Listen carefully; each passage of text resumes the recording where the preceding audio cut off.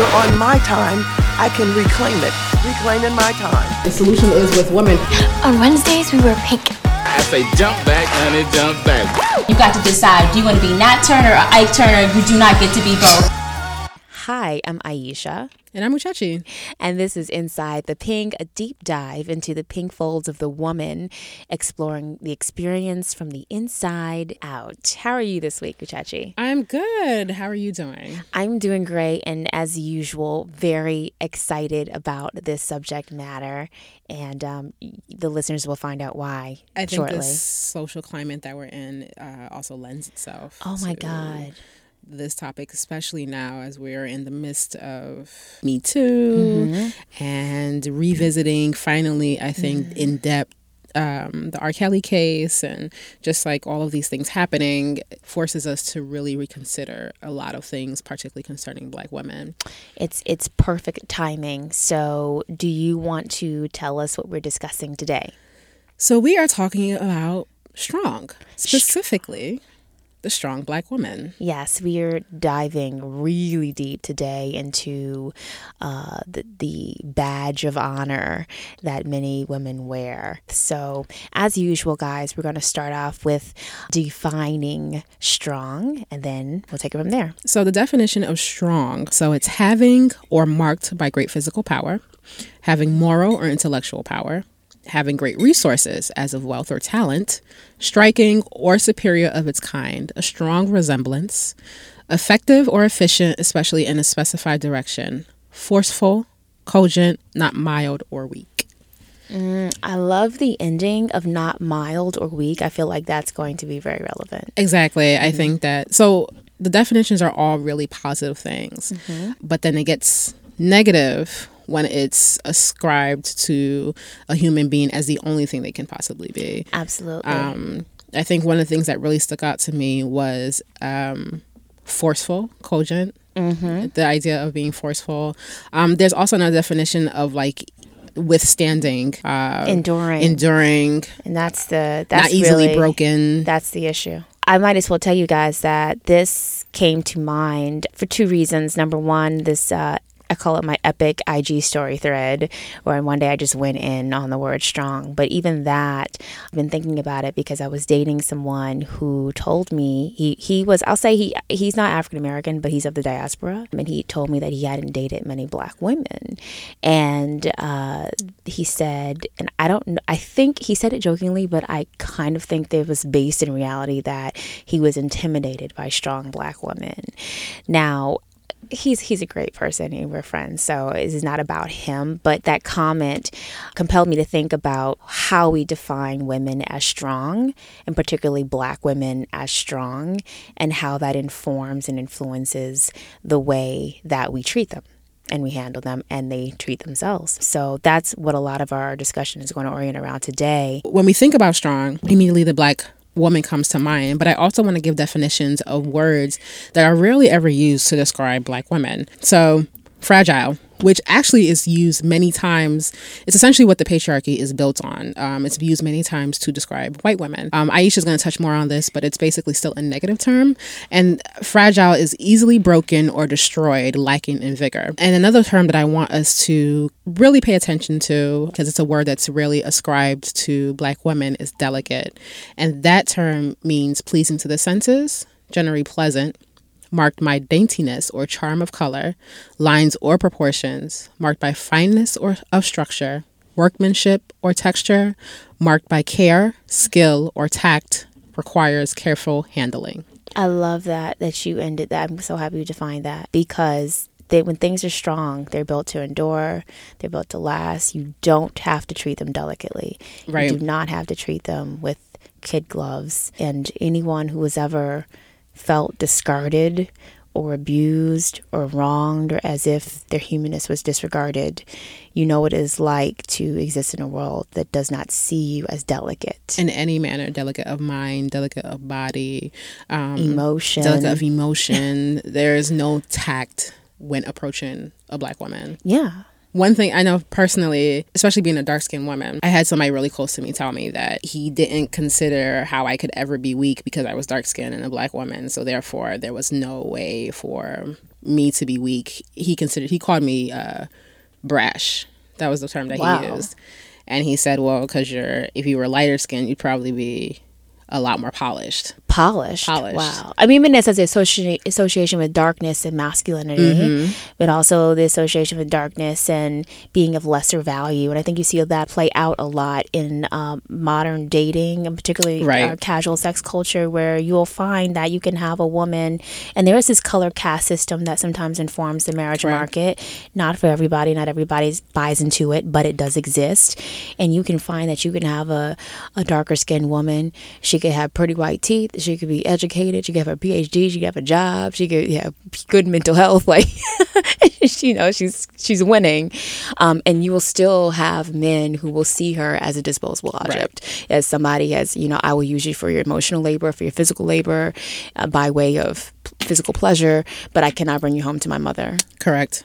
So that's, that example. And also, I think those women, and I think all of us go through heartbreak and that sort of thing, but I do think that one of the things you experience as a darker skinned woman is that sometimes when you're dealing in romantic situations, even professional situations, it's almost as if you don't have feelings. There is this lack of regard for how people handle you. Right. So that's what got us into it. The strong black woman, I mean, today we wear it as a badge of honor. You brought up, and you're going to bring it up a little bit later, Maxine Waters, famously saying, I'm a strong black woman. I'm simply a strong black woman, yes. And I think in some ways it is because it's a mark of the fact that we've survived. Right. We've survived our slavery. We've survived our oppression. We're still here. We're still kicking. But there are a lot of ways in which that branding of black womanhood has adverse effects.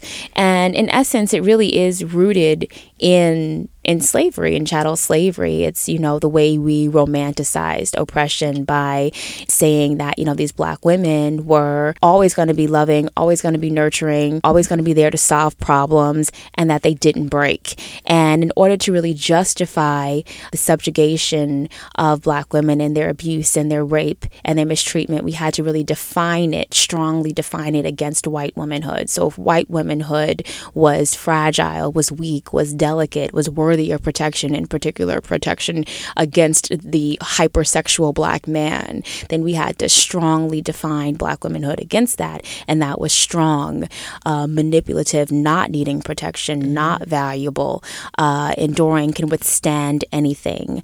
And that's really the root. And we see that in the ways that we portray black women in popular culture. So if you look at the Mammy figure, the Pine Sol lady, the Popeye's chicken lady, some people would even say Oprah, you would have this woman who is always loving, always careful, always kind, always loyal, always there. She's strong. And she's there to, when we say black women saved their country again, like she's there in times of crisis to make everything okay. She doesn't break. She's calm. She's stoic. If you look at the Jezebel figure, it's a different kind of strong, but in the sense she's disposable. She's sexually available, promiscuous, and disposable, which makes her strong because she is sort of like strong in the sense that you reuse a commodity Tupperware. again and again. Girl, good you said Tupperware. It. Good Tupperware. If you look at the angry black woman, right, she's brash, she's aggressive, she's strong in that way. Michelle Obama really takes that down in her book. Emasculating. But another form of strong. And I mean, even Michelle Obama, when she first came on the scene, I remember they were talking about the makeover she had to have. Like her eyebrows naturally grew with kind of a sharp arch, and they kind of did what they had to do to soften her brows because everybody wanted to say she was not patriotic, that she was too much, too strong, too brash. And then even when she became like a media darling, when she first, when Barack was elected, then there was this fascination with her arms, which means you still haven't escaped wanting to classify her as strong in some way. Her strong arms. Her strong, or gone from strong, not even strong human, but the strong animal, based off of her body and how, because she's very hippie and she has a big butt. Yes. And because of that, it was her own body betrayed her in the way that it allowed, people took it as a way to dehumanize her. Absolutely. Which is what it does. And also, beyond dehumanizing, what it does is it takes the emphasis away from the oppression. Right. It takes the emphasis away from the oppression and it normalizes it. Exactly. So instead of looking at this woman who is struggling to take care of kids and living in poverty and doing it all and being stoic and not complaining and suffering in silence, you say that's a strong woman. Right. So we don't question the oppression that Or the women of color systems. experience in their communities and without their communities because they're strong. I think, and I know as we talk about this, people may be asking, like, well, what exactly is wrong with being strong? What is wrong with the strength? And there's a dichotomy to the phrase. On one hand, it's used to celebrate us, like, because we are strong women, and it comes from, we're resilient. Yes. It comes from surviving experiences. It comes from years of oppression and having to adapt and readapt and realign ourselves in order to survive it. So it's not necessarily that we were born strong. We are born like everybody else. We have the same emotions and things that happen to us like everyone else, but our situations have kind of forced us into positions where we have to deal in a certain way. So we use a term or the phrase to celebrate, women like Ida B. Wells and Harriet Tubman, Sojourner Truth. We use it to celebrate them. We talk about Maxine Waters, who used the term in order to explain how she survived being attacked by Trump supporters. It's a phrase that is positive. The problem is that same phrase is used to discredit and demean Black women.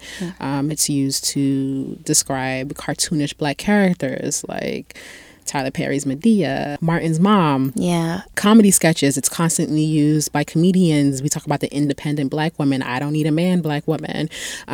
These are all things that stem from the terminology or the phrase a strong Black woman. I love that you brought up the comedians because I was thinking today of how when we were discussing the defeminization of Black women, but also sometimes the emasculation of Black men and how so many famous Black comedians, wore drag, and they did so in a way that evoked these negative stereotypes of Black women and how it speaks to both the emasculation of them but also the defeminization. So if you look at Mama Payne, who was this aggressive, she was like a combination of the mammy and the angry Black woman. Or the if satire, or if you look at Wanda on In Living Color, played by Jamie Foxx. If you look at Shanae, the same thing. They're using it to evoke these defeminizing aspects of Black womanhood. So it's interesting how famous Black comedians have played such a role in kind of perpetuating that narrative. The phrase also places Black women and girls in danger because it puts us at risk. It rationalizes violence against us. It rationalizes burdening us with more work than other people. I mean, we can talk about the McDonald's employee, Yasmin James, who was attacked by that white man in Florida, who was, instead of being defended, she was left open. She was held back and left open in order to be attacked more by this man, as opposed to people pulling this man off of her.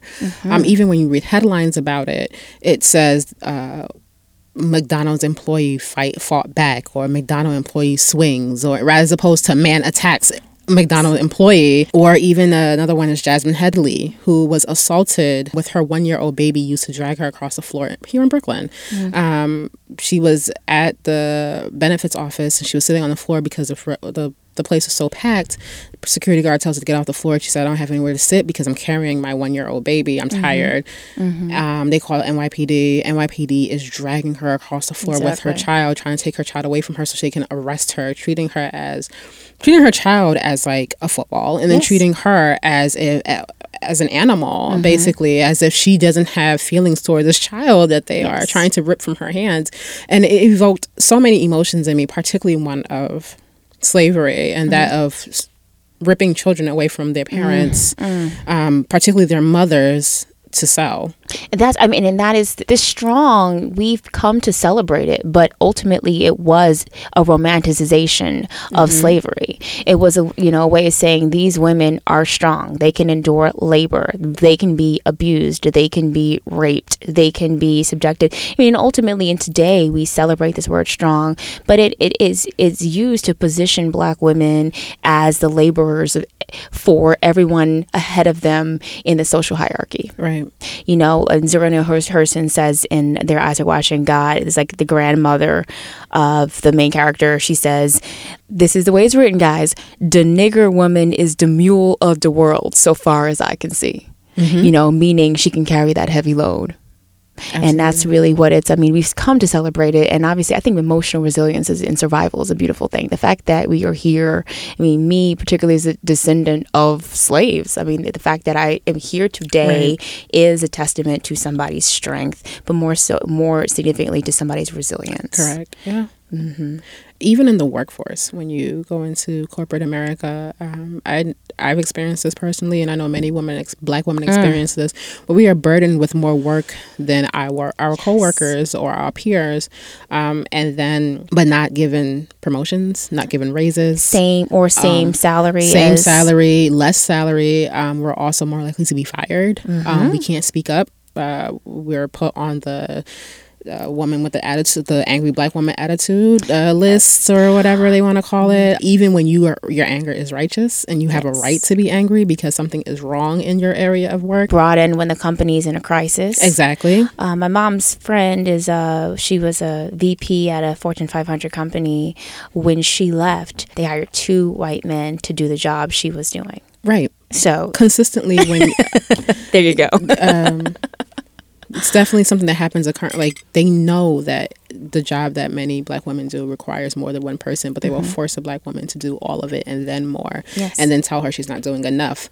But then we'll coddle everyone else and say, "Do you need help, or do you require help, or do you need any support?" Where that's never given for Black women, because you can handle it, you can do it, and a lot of Black women won't seek it. No, absolutely, they won't. Yeah, I mean, I was thinking a lot about, I started talking about this with my mom, because we're going to talk a little bit later about healthcare. My mom is a physician. I really wanted her take on it. But I started thinking about strength training and the way we train our daughters.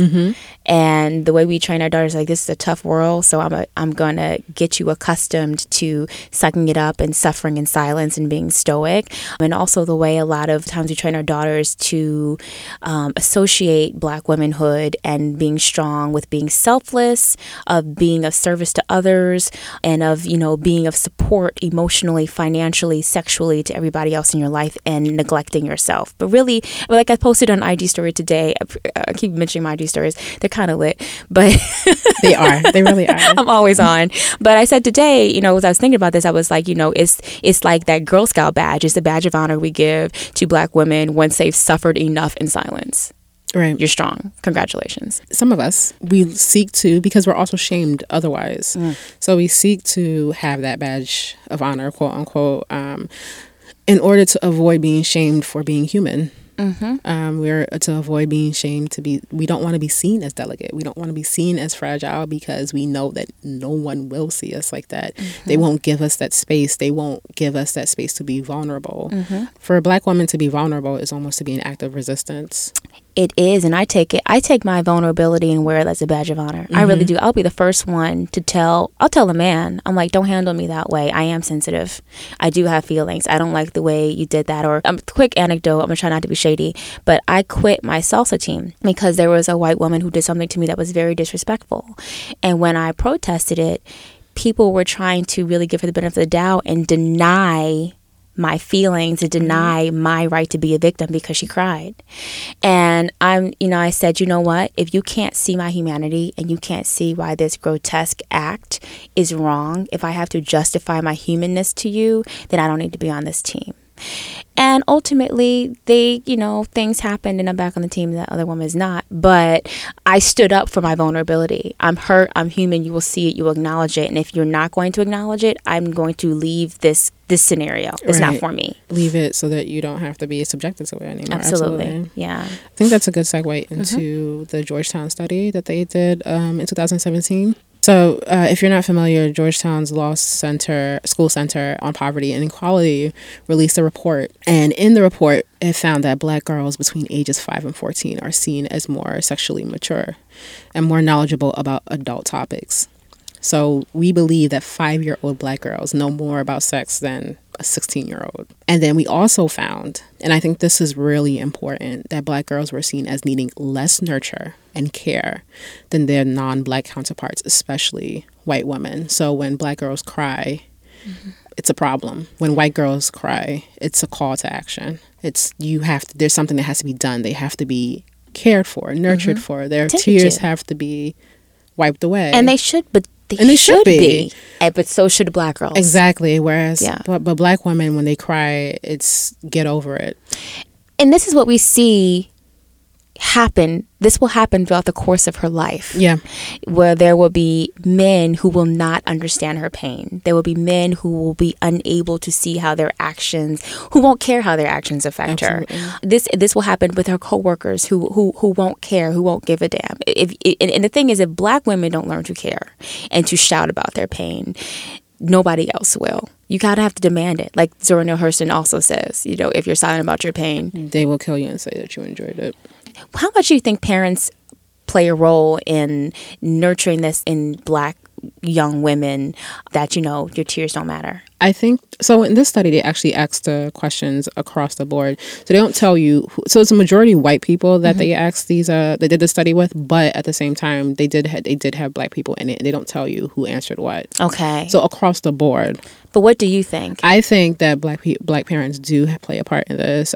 We have the term that mothers raise their daughters and mother their sons. Yes. And I think that Yep. lends to that, experiencing things themselves and knowing that this world is very cruel to black girls. And so it's a way to try and aid them to survive it when a lot of times they're stripping them away of their humanity. And it's not intentional. A lot of times it's really just trying to get their child to survive in the world that they know is harsh and painful and won't give them the space to be who they're meant to be.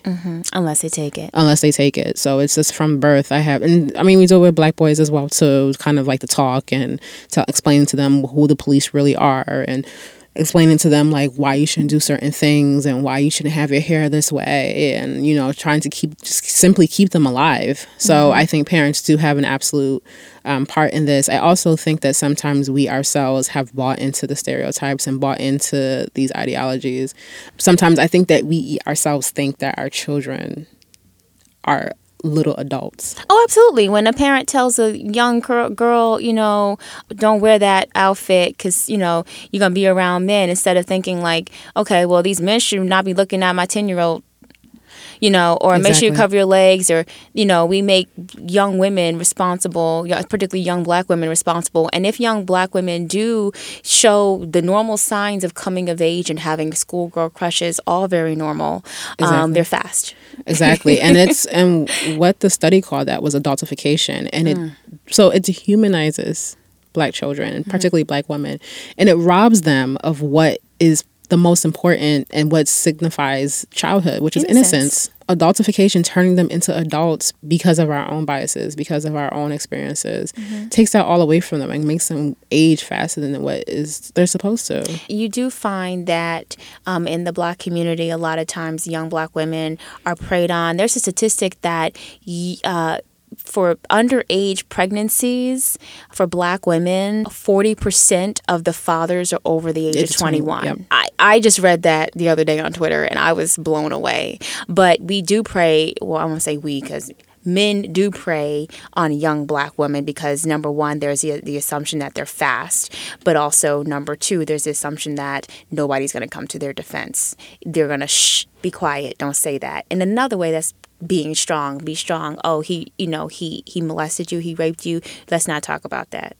Let's hide it. You probably wanted it anyway, so we're going to keep quiet about it. We're going to cover it up. We're not going to talk about it. Protect the uncle, protect the coach, protect the minister, protect the dude down the street. Protect everyone but you. So, you know, Uchachi, you watched. I didn't see it yet because I had a salsa performance and I could not be triggered by R. Kelly. So I'm going to watch it a little bit later, but Uchachi watched it. So I watched parts 1 to 4. Still waiting. I'm still going to later on watch parts 5 and 6. But the overwhelming theme in all of this was that people do not protect black women Or believe. believe black women, and we have failed black girls. Our system as a community, as a country, and it's almost like expected for America to fail black girls. In so many ways they do. Black girls are more likely to be suspended. Actually, I think the statistics are that black girls are the most suspended and expelled of schools, even compared to black boys. Wow. Now that blows my mind. So we've failed them in the school systems. We failed them in the penal systems. We have failed them in healthcare. But I think the most painful part is that black people have also failed black girls. The network that helped R. Kelly do what he had to do. I mean, his road manager, Demetrius Smith, who talks about forging papers for Aaliyah, so they can get married when she was 15. So she had papers that said she was 18. That's crazy. How he used other women to kind of groom these young girls, how he used his bodyguards to pick up women, how his wife was, being abused, and how he kept her in the house, how he took advantage of Sparkle's niece, and had her making child pornography using her, and how at the end of all of this he still never made it to jail simply because the jury did not see these women as victims but as perpetrators of crimes against them. It's so hard. Even I remember being in middle school when the tape came out, and everybody wanted to see the tape. And it wasn't until I was an adult that I realized how everybody that took part in that mania was victimizing her again and again and again, because this is a 14-year-old girl and complicit. Right. And it wasn't disturbing. It was what's the word? Sensational. It wasn't like appalling. It was sensational. And there was this assumption it was a fast girl that he met and had sex with. And the thing is that we're calling pornography is not illegal. However, the child part is what makes it illegal. Very much so. So having a minor, and barbershops are showing this. Yep. This is a tape on VHS. So everybody had the tape. Everyone had the tape, and you can go into a barbershop during that time, and they would pop it in as if they were watching wrestling or a movie, and they'd be laughing and making jokes about this 14-year-old girl with this grown 30-year-old man, and it's showed again just how we weren't holding dear to us black girls. She wasn't a girl in there. She was not a girl. She was a grown woman. And even just the shame, even if this was a grown woman, the shame that she must have gone through, or that she would go through, indicates how much we don't even recognize the complexity of a black woman as well too. And R. Kelly is just one very large part of this problem. God. There's so it's a tale. I mean, the number of black women who have historically been abused and had to be silent, we'll never know. It's my belief that most black women who are violated and abused, especially sexually, never get justice, never go on to talk about it. It's hush. It's part of their strength. It's absolutely to survive it, to go through it, to say this happened. If they do speak out on it, to say that this happened to me, but I made it through. And that's important. They should make it through. They should heal. It's necessary to heal, but at the same time, it's also important that we get justice, because even on your Aisha's IG, once again, it's popping. Justice is, and this is a quote from Cornel West, justice is a public display of love. Yes. And it indicates how the society loves the person who was victimized. And when we lack justice, when we don't receive justice, it indicates how much they are hated or disregarded. Yeah, I'm thinking about justice. I'm thinking about Marissa Alexander. You remember her? She fired warning shots. Okay, didn't even aim for the dude's head at her abusive husband. He had a history of abuse. She had a young child she was concerned about. Fired warning shots, and the judge did not allow her to evoke the famous stand your ground law. This is in light of Trayvon Martin and George Zimmerman, who still walks the earth as a free man, because he doubted her story. He didn't believe her. But there's this idea that black women are not worthy of protecting. So we don't allow them to protect themselves, and we don't protect them. We punish black women by not protecting them, and when they try to protect themselves, we punish them. I mean, the girl that Tupperware. Yeah. That goes right back to the girl who Yasmin James, who is being punished for immediately going to defense mode and fighting for herself. Meanwhile, she was dragged across the counter. By the collar over a straw. By a grown man who was twice her size. She didn't know if he had a razor, a gun. And that's exactly, she was like, that should be understood. She's like, I didn't know if he had a gun. I didn't know if he had a razor. I didn't know if I was going to survive this. I just knew I had to fight to get away. That's crazy. And, when we talk about all these things, you have to wonder how this affects the mental health of a Black woman and what this does to us. Statistically, 1 in 5 women are going to experience depression during their lifetime, but depression rates for Black women are 50% higher than white women. And Black women are 20% more likely to report psychological distress in comparison to their non-Black counterparts. Many things, and because of racism and sexism, discrimination, poverty, these things all play a part in our mental health. And this idea of take it to Jesus, be quiet, almost like to have a mental health problem disqualifies your Black womanhood. Right. You'll even find women who are educated of the world who will not see a therapist.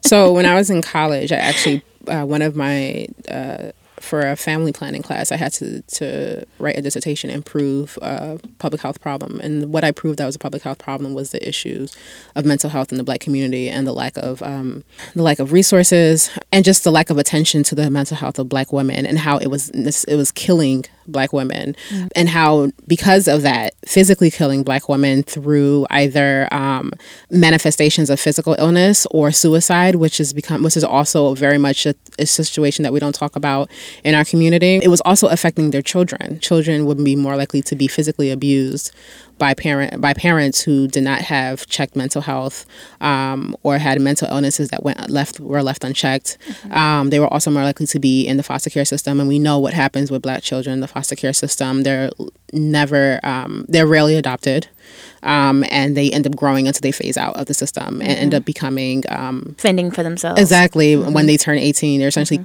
literally kicked out of a system and then left to fend for themselves. So these children, sometimes they don't make it to college. If they do, they don't have the support needed to do so. And this all stems really from this stereotype of strong Black woman. So there's a book called Shifting: The Double Lives of Black Women in America. It was written by Sharice Jones and Kamiya Shorter Gooden. And they coined a phrase called Sisterella Complex. And it means that it is functional depression experienced by Black women that is influenced by the obligation of strength. And characterized by selflessness and self-silencing in an effort to defy stereotypes and appear strong. I don't know if you read that famous New York Times article about the epidemic of Black infant mortality rates. Groundbreaking article in New York Times maybe last year. Black infants in America are twice as likely to die as white infants, and it's like a rate that hasn't changed. In fact, it's gotten worse since prior to 1850 when healthcare was significantly less advanced. But one of the things they said is they attributed that high infant mortality rate to the impact of Black women enduring systemic oppression, and in particularly having to endure it and swallow it. And it manifests. Right. You're being silent about your pain, but it is killing you. It's just quietly killing you and killing the life inside of you. Exactly. And I'll segue also into just in general, healthcare. Black women 3 to 4 times more likely to die due to pregnancy-related issues. The University of Virginia surveyed 222 medical students and residents who were white and asked them about some common misconceptions about Black pain. Do you think that Black people, their blood coagulates faster? Right. Do you think they feel less pain? And nearly half of the respondents affirmed these biases. And so this is having an impact that when Black people, in particular Black women, come in and literally voice their pain, even in the healthcare system, we don't believe them. And it impacts our livelihood, our life. It's ignored. I mean, we can look at Serena Williams, who had to almost, with all her money, all of her fame, everything, almost died had she not advocated for herself and said, no, I feel something weird. There's a blood clot in my leg. You need to take care of it now because it's going to travel up and it's going to kill me. And she had to say that under direct, after giving birth. I just read a tweet about, I can't remember who the name was, but her daughter just died on giving birth right now. The same reason, just signs not being paid attention to because she was a Black woman, and just assuming that these signs were either being made up or that she'd be fine. Yeah, this is what I was talking to my mom about. My mother was saying that not only are there biases, like, for example, they believe that Hispanic people are hysterical. So don't take them seriously because they exaggerate everything. So there's those biases and there's the economic biases. Like, you assume that, like, well, they won't be able to afford this treatment anyway, so I'm not even going to mention it. I mean, it goes across the board. It's deep. And I told you before on another episode, I'm terrified of having a child, not so much for pushing that baby out, but for the fact that if anything goes wrong, I'm scared they're not going to see me as a fully human being and give me the care they would give somebody like me if I was white. That's right. I think, and talking about Serena Williams, I just want to get a little bit quickly into also the fitness world. Yes, please do. And how the fitness world, there is this lack of so the weird thing is that you want to be seen as strong in the fitness world. It's necessary to be seen so. But at the same time, you don't want to take away from when you need help. Mm-hmm. I lift weights. I've been doing it for a couple of years. There was a point in time in my life when I was an extreme gym rat. I had plans of fitness competitions. Okay, we can still do that, girl. No, I mean, you can. When I say we, I mean, I'm going to be supporting you in the audience. You can do that. But, life happened, and I kind of felt like very off of what I was doing. And one of the things that I noticed, and it's not, I've talked to a couple of trainers about this, and they say that it's not one of the, they consider a big issue, but there is the idea that Black women are stronger than their counterparts. Mm-hmm. There's this thought about this. I mean, and Serena Williams is an example of this. So Serena Williams, the reason that she is good as the way she is because of the way she trained, and so because of the way she trained, it's made her body to look a certain way. She's very muscular, very beautiful, has an amazing body, but she has been deemed as masculine because of it, or too strong because of it, and it's what her opponents use as a way to bring her down. Oh, with Sharapova, they've always contrasted, made her fragile and beautiful, and Serena's like the beast. And Serena's the beast, and they do it intentionally to take away from her ability and from her goals. And she's not seen as a complex human being. Even when she was complaining or when she was talking about her experience with birth and with pregnancy, people wouldn't give her that space to be vulnerable, and to be in a situation where she said that I felt I wasn't strong. And people wouldn't give her the space to do so. I mean, you see it across the board with Black track and field runners and Olympic runners, and how they're treated when things that they're supposed to get over they experience, and people don't want to believe that they should have the space to be delicate. I mean, and we were also discussing fitness and how a lot of people are hesitant to build the muscle because they don't want to be seen as masculine, but then the assumption that Black women, their bodies are more masculine. Exactly. I mean, I used to be, when I first started, I went to this gym and there was a lot of men in there. I used to be laughed at in the gym when I would up my weights. Yeah, I would be loading the plates up and they would start laughing when they would see me actually lift it. Because before it was like, oh, she can't do it. And then it would be like, oh, so she can do it. So what are you trying to do? Be a man? Like, and that was the constant. Versus just. To the point where I would take my weights. If I wasn't at like a squat rack where I couldn't move it, I would take the weights into a private room because I didn't want to be laughed at anymore. And it was painful. Oh my God. So I would take my weights and I would put them in a room and I wouldn't bring the weights back out, which I know the gym staff hated, but I wouldn't bring them out because I didn't want anybody to see me with the weights. Wow. And it wasn't until fitness became kind of almost more mainstream and people like Serena became more mainstream. Masi Arias, these people who are who have really amazing bodies became more mainstream, where I felt more comfortable being open with my ability to lift heavy. Yeah, I experienced the opposite of that. For many years I was in ballet and and told to starve because ballet, people don't realize that one of the reasons why you don't see a lot of Black ballerinas, there are many reasons, but one is this a belief that white womanhood is the epitome of ethereality, of beauty, fragility, and so ballerinas have to be incredibly strong to do what they do. Absolutely. They are athletes of the finest form, but you have to look fragile.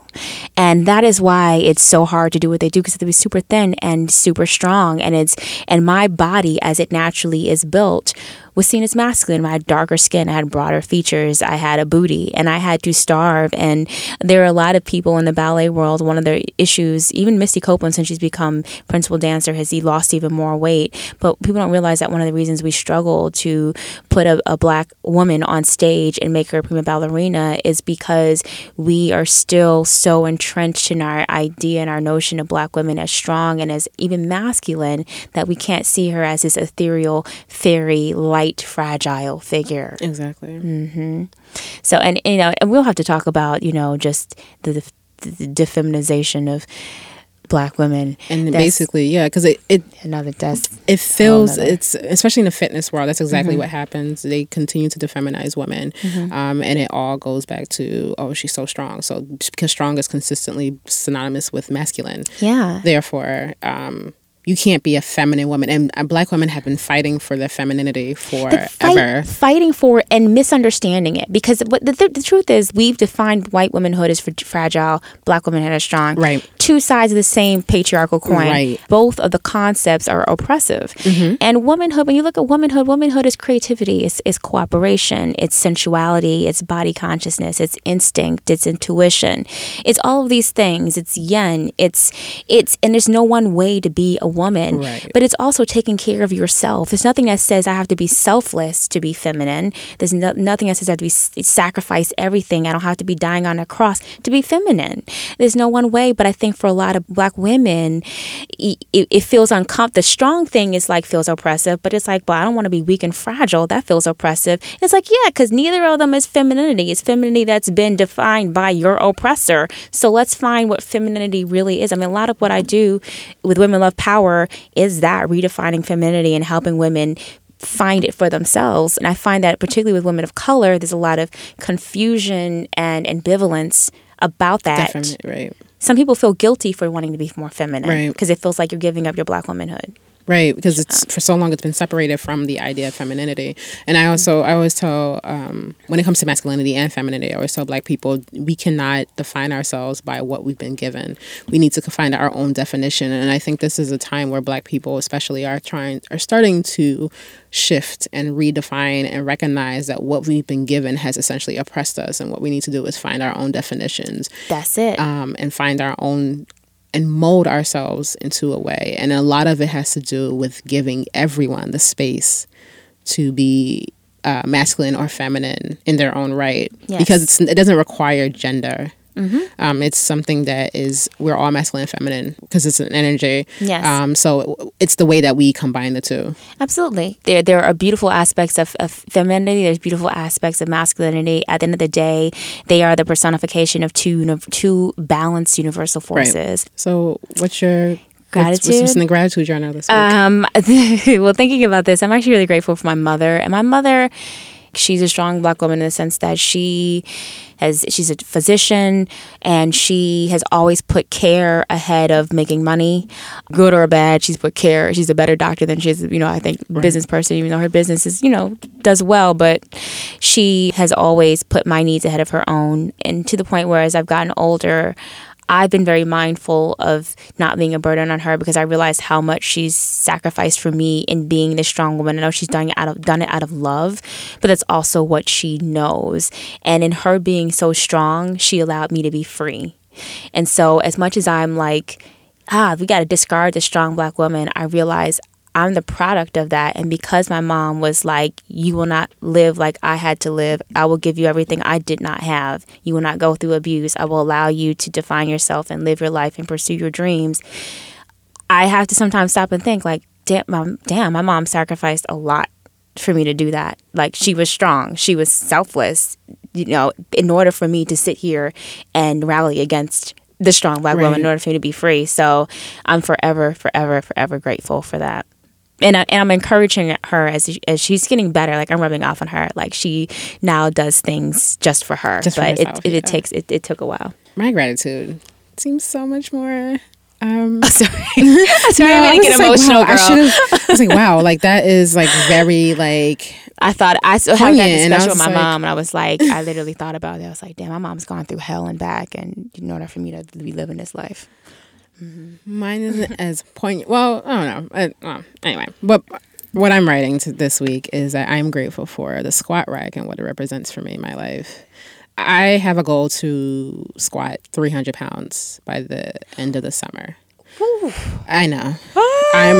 I'm trying not to be stressed out by it because at the end of the day, if I add weight, because my PR is 275 and that was 2 years ago, and as long as I add weight, I'll be okay. Because I'm currently, I think my PR right now is like 225. And I'm really grateful for even discovering the squat rack. I have a knack for it. People always come to me and they're like, who taught you how to squat? And I'm like, I went to the squat rack, I did it, and I had perfect form. I don't know where it came from. I don't know how it happened. But it really represents just the strength that my body has that I didn't know existed. Girl.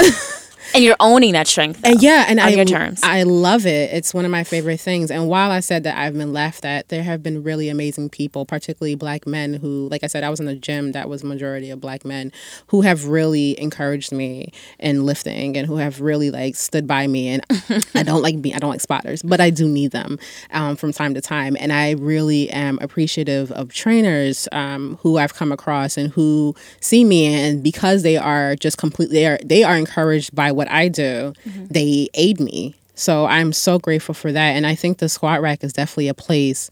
Men experience a camaraderie in the gym that I sometimes don't experience because I'm not a man. But recently I've been given that by not only Black men but Black women who come to me. Like, I have siblings, my sisters, we squat and we do this as a family. So like just having that camaraderie in the gym and having people like gather around you and like cheer you on when you're getting to your PR, it's one of the best feelings in the world. So I'm grateful for the squat rack and what it represents in my life right now. That was profound, girl. Yes. I mean, I love to end, and I'll let you end, but you're owning what strength means to you. Yes. It's really something that is outside of the gym. I'm, of course, like we all, there's various ways that I show strength, but really in the gym, it's about my physical being and just like being in tune with like what my body can do and how far I can push it. It's a matter of goals and building mental strength because it's like that's true. Your body can mind over matter because like we're always afraid of what our bodies can do because we're afraid we're going to do something wrong to it. But a lot of times it's really what's in our heads, and it's why I have so many like physical goals. Outside of it, I want to like. But at the same time, it also reminds me that I'm a complex human being. So while I can squat my life away, I also cry. I also am, and I do get in pain. I do, from time to time, pull a muscle and it hurts. Yes, and your feelings can hurt. Your body can hurt. Your feelings can hurt. Sometimes I cry when I don't reach a goal, or sometimes I feel offended, and or I feel hurt, or I feel like, there's so many things that happen. So it reminds me of complexity and to embrace that. Yes, you're human. I'm human. We are human. We're very much human. We are not superhuman. We're very much human. Public service announcement. We are human. Very much so. This was great. This is good. This is necessary. Very necessary. And we definitely want to hear your feedback on that. We always say we want you to subscribe. We want you to comment. Please do. We also want to, particularly with this episode, all of you, Black or white, because they're both two sides of the same coin, these definitions. We want to hear what you have to say on Instagram. Please talk back to us. We want to start this dialogue. So on Instagram, follow us at Inside the Pink Podcast. You can also email us at insidethepinkpodcast@gmail.com. And like Aisha said, comment, rate, subscribe on all of your streaming podcast platforms, and we will see you next time. Peace and love, guys. Bye.